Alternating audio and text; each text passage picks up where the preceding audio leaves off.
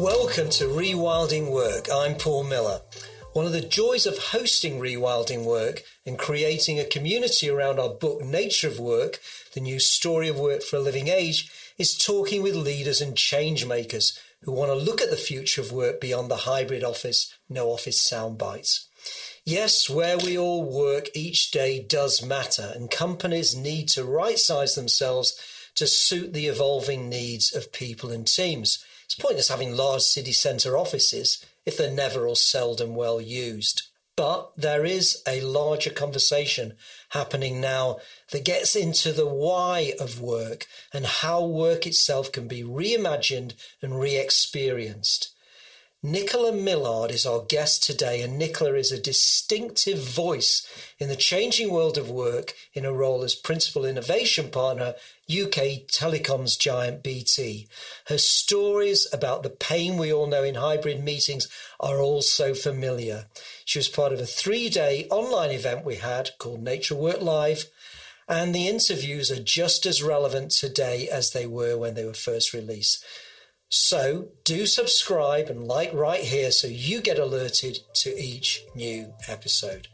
Now let's hear from Nicola.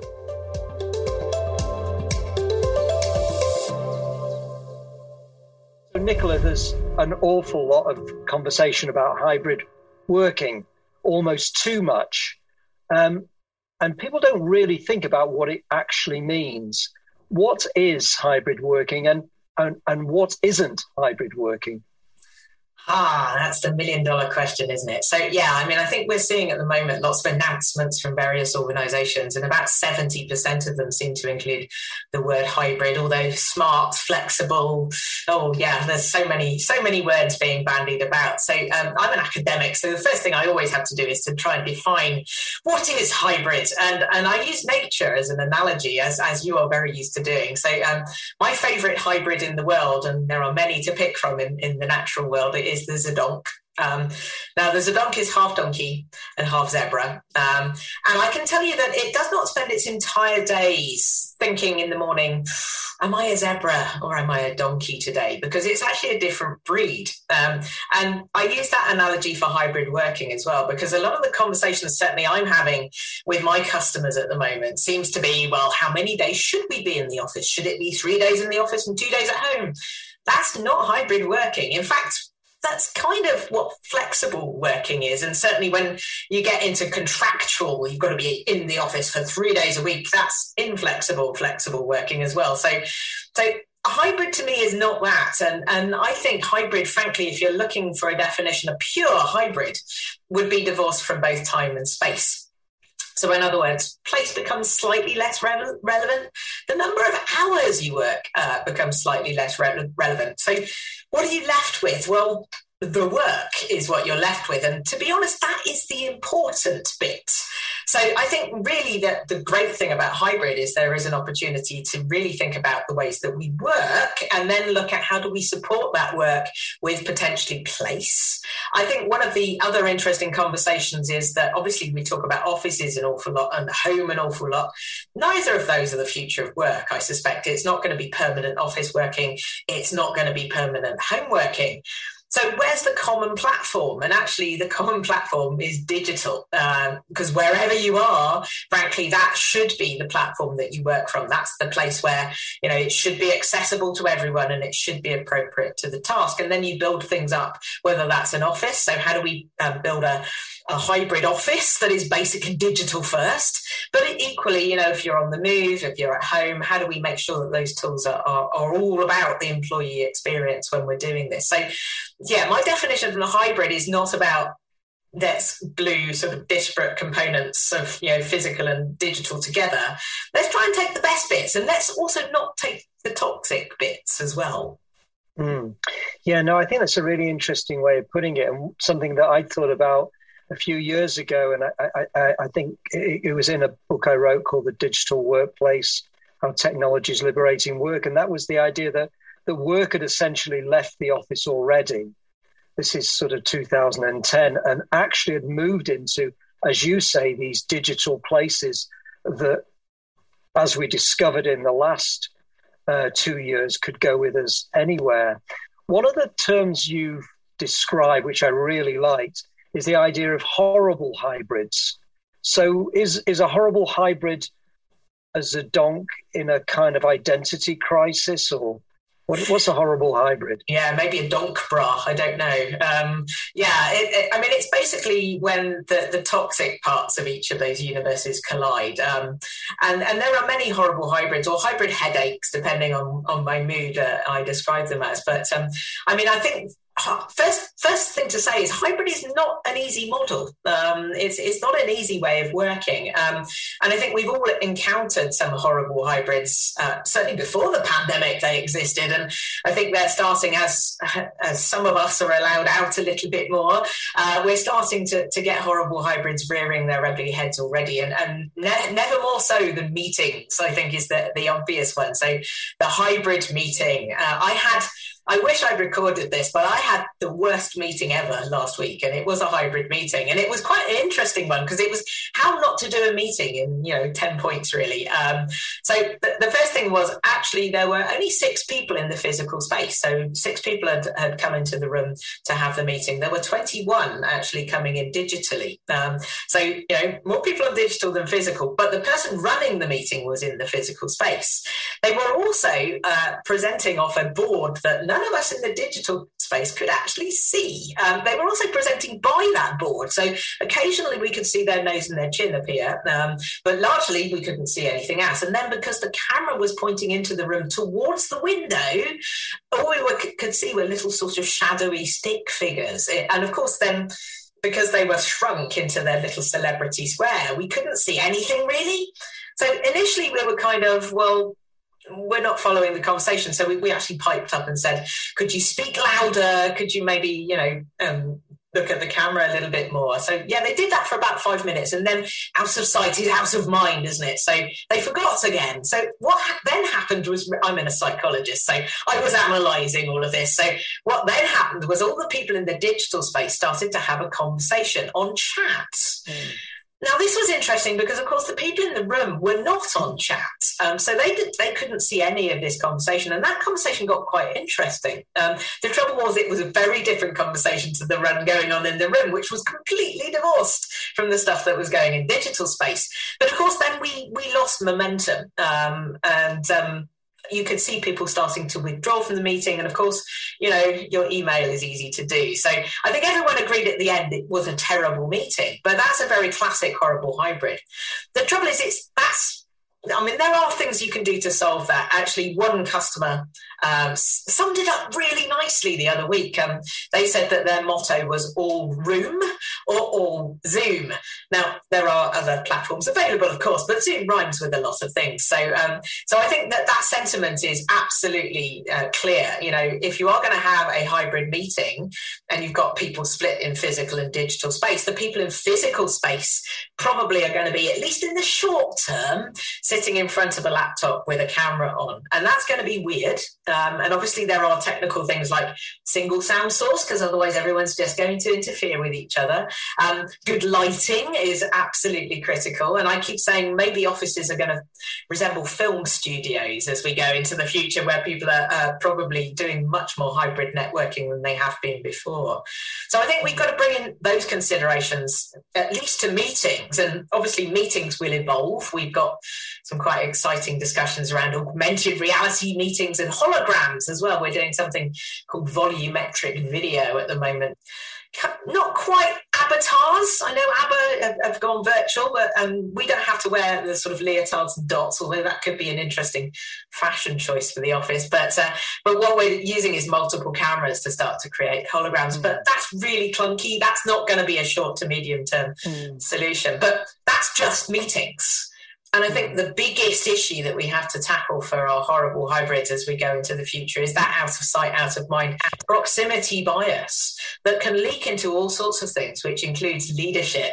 There certainly was quite a bit of research prior to the pandemic that showed that people that felt, if they weren't in the office, they weren't going to get promoted, they weren't going to get a good appraisal. So again, proximity bias unconscious biases from leaders, especially, just they need to think about the fact that not everyone is necessarily going to be in the room at the same time, and they need to be able to cater for that. So obviously run meetings well, that in itself is a talent, but also make sure that work is very visible wherever you happen to be, whether you are in the room, whether you are outside the four walls of an office. How do we make work more visible?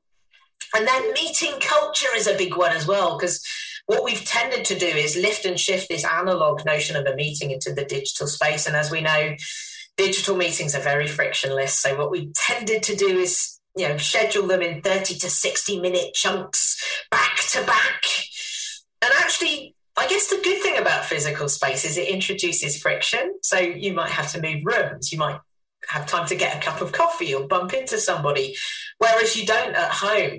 Again, a customer I was talking to a couple of weeks back was saying that on average their employees were spending 7 seconds clicking between meetings. So 7 seconds between meetings.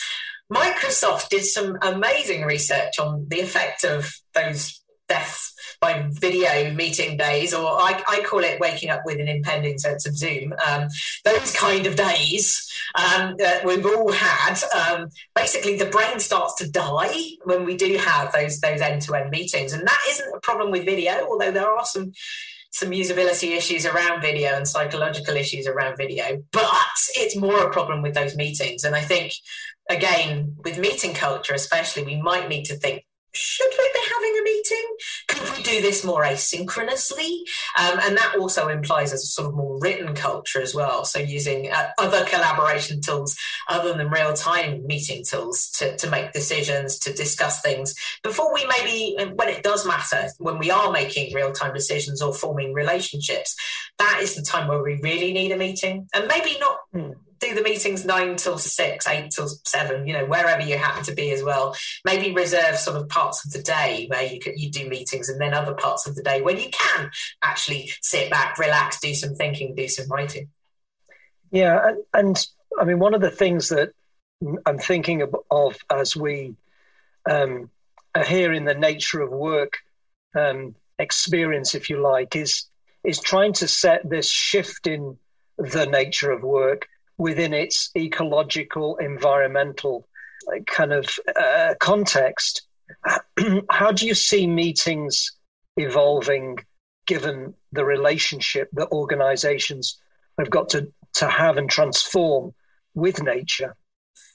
Yeah, I mean, you can't separate work out from the bigger environment either. So we know from what has been effectively a massive global experiment that we can relate to each other and do an awful lot and be very productive when we're not necessarily having to travel commutes. So I keep saying this is such an exciting time because we have this ability to rethink the ways that we work. And we need to rethink those ways of working to be good for productivity, because that's the number one reason for business leaders to want to reinvent work.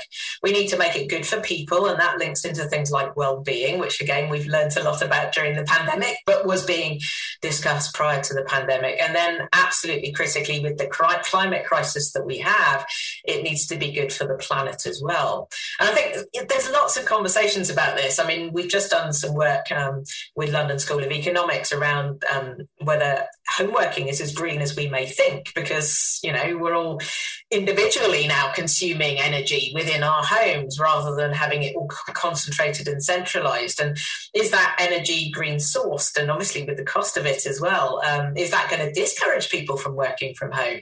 Does it discourage them from commuting? And people have sometimes moved further away from their central offices, so they might be doing less commutes, but longer commutes. So again, the arguments are really interesting when we start to look at the effect of this on the planet.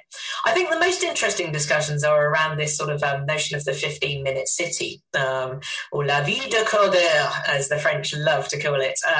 But, particularly with commutes, if we're going to commute 2 hours into a building or even fly halfway around the world for a meeting, it's got to be worth it, frankly. So I once flew to Hong Kong for a 20-minute meeting. There's no way I would do that now. It's bad for the planet. It was bad for me as well. And I'm not sure it achieved everything I needed to. But if if we do need to get out of the house, and frankly, home working does not work for everybody, can we start to look at a much more sustainable way of commuting, whether that's walking or by bike? And that then introduces, again, something that had been really kind of on the up prior to the pandemic, which was things like the co-working space.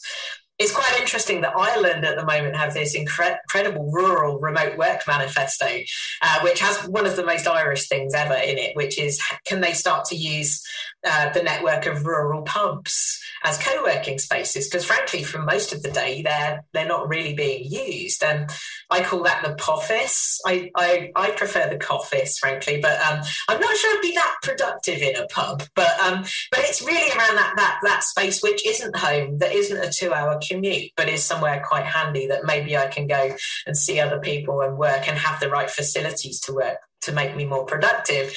Hopefully also reduce my need for commuting, but also not burn carbon, frankly. Great. Thank you so much, Nicola. That was both informative and highly amusing as well. I love the idea of the office. Yes. Absolutely. Thank you so much. It's a pleasure. Thank you.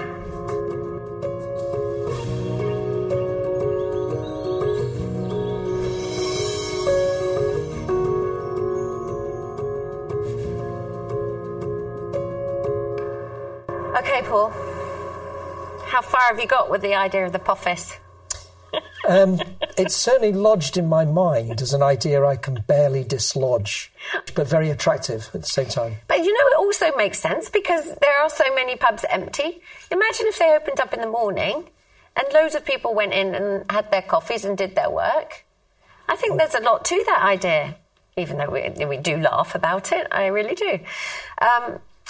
You were the one interviewing Nicola, but you didn't really get a word in edgeways, did you? Well, she's very, very interesting, very engaging, and also highly amusing. Another a very entertaining guest. I mean, what I would say about the idea of the poffice is actually what we are seeing is this localization of work happening generally.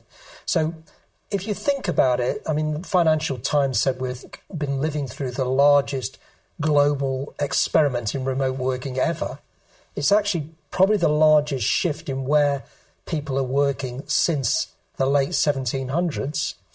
And people are now living and working in different places. Probably a third of people on any given day are living somewhere other than where they, working somewhere other than where they did, and often moving as well. So you've got this relocalization of economy happening. And I think that was one of the things that Nicola brought out. I mean, I loved her idea that, you know, that she'd been in this meeting, which was one of her horrible hybrid meetings, you know, where there's, I mean, you know what it's like, Nancy, where there's two kind of parallel universes going on. There's the people in the room having quite a nice time, really, and then there's the people remotely having quite a nice time, but the two are having nothing to do with each other. She described it so well. I know. I thought that was really interesting. Nancy, I mean, there was so much in that presentation and that conversation. What was your takeaway? I have to say, I was really surprised to hear that these challenges around meeting cultures continues to be as pervasive as it is. I remember when I first started in the working world, we were talking about death by PowerPoint, too many meetings, too many emails. And we don't talk so much about PowerPoint as much anymore. And as organizations rolled on to more collaborative tools in the last year, you don't hear so much about all of the emails, but this idea that meetings are still such a big challenge in organizations feels like an issue we still need to break the back of. And it goes back to, why are we meeting? What is the purpose? And making sure that a meeting, if it needs to happen, is well planned, and that whoever is leading the meeting is hyper aware of the dynamic that needs to be in place. I have been to meetings where, to this day, there's a group of people physically sitting in an office and they forget to include the people who are remote in some fashion, whether they are at a client site or they are working from home or in the office. The idea of micro inequities that continue to exist in those working dynamics is a challenge. And so the opportunity really lies in helping people rediscover the art of facilitation. And that starts with planning through facilitation on the day, and then making sure that the actions and decisions that need to follow actually happen so you don't end up back in the meeting cycle again. Mm-hmm. I mean, just to play devil's advocate a little bit, and as I said, her presentation was so rich, but there were so many things to get your head around. Hybrids, flexible, the office even. Are we running into a kind of almost like a headless chicken era where some of us are going to be in, some of us are going to be out, some of us are going to be remotely joined. So, some of us are going to be in the office and others are going to be up in the attic, where actually none of us really know what on earth we're doing anymore. And there's not enough structure. We're just going to end up too organic. Well, I think one of the reasons why we've had this proliferation of meetings is that I think when the world sort of stopped early last year, one of the kind of areas of familiarity was a meeting. So, yeah, we might not be where we were yesterday, but at least we're all connected. So I think there was a kind of yearning for a stability. But I think being human beings and being organisations, those things have become kind of embedded. And I think the other thing that has happened is that organisations love to kind of latch onto certainties. Because machines like certainties, and if you're thinking more as a machine than a living system, that's a kind of a way of approaching it. So everything's become hybrid. Like hybrid's a known thing, and your version of a hybrid. But as you say, you could do a sitcom about where people might be within a particular team on any given day. And I love the idea that somebody be in the attic. Yeah. It's just starting to get to a point of like, well, anywhere will do, really. Yeah. But I think, again, as Nancy's saying, it's really an opportunity to start rethinking how we collaborate. Because that's really, the meeting's only there in pursuit of some other objective. What are we trying to build? What are we trying to grow as a team, as an organisation, as a region? And then actually, and this is where this idea that we've got in the book around habitat comes into its kind of fore, I think. Like animals find their natural habitat. So my natural habitat on any given day might be it might be in what we call the office. It might be in somewhere close to home, working close to home, or whatever. And so long as that team can work out a dynamic that works for them, then they'll find their natural habitat. And I think that's the opportunity that we've got. Well, and the other thing is, as long as the team aren't teenagers, because their natural habitat will be in bed. Yes. The other thing that I thought was really interesting about that presentation was the idea of then the unconscious biases, which does follow on from, well, what if one of us is in the office or the attic and that we're not involved in the discussion, we're not present enough, our work isn't visible enough, we're not being seen. It reminded me of that, I don't know if you remember, in Friends, Jennifer Aniston, her character Rachel, befriends the lady who smokes, and she takes up smoking because it's her boss. So she wants to hang out with her more and have those smoking breaks to get the good jobs and the good gigs. And you do wonder, well, if I'm not there, if I'm not in the office, surely I won't be seen and thought of in that same way. I know, and I do wonder whether there's a need for what you might call hybrid leadership. So if the workforce is becoming hybrid, the leadership needs to as well. And that means that they need to be working in this more fluid, adaptable, less physically present way. I wrote a book called The Digital Workplace, How Technology is Liberating Work a few years ago. And one of the chapters that people liked was called, Has Anybody Seen Steve? And it was Steve had left the office. He was still doing fantastic work. It's just nobody's seen him for 18 months. But I think there's a need to work out, and we've certainly seen that within some of our clients, haven't we, Nancy, where, how do you promote people? when your normal patterns and your normal flows are disrupted. And it comes back to being results driven. And it's not just about the what, but also the how.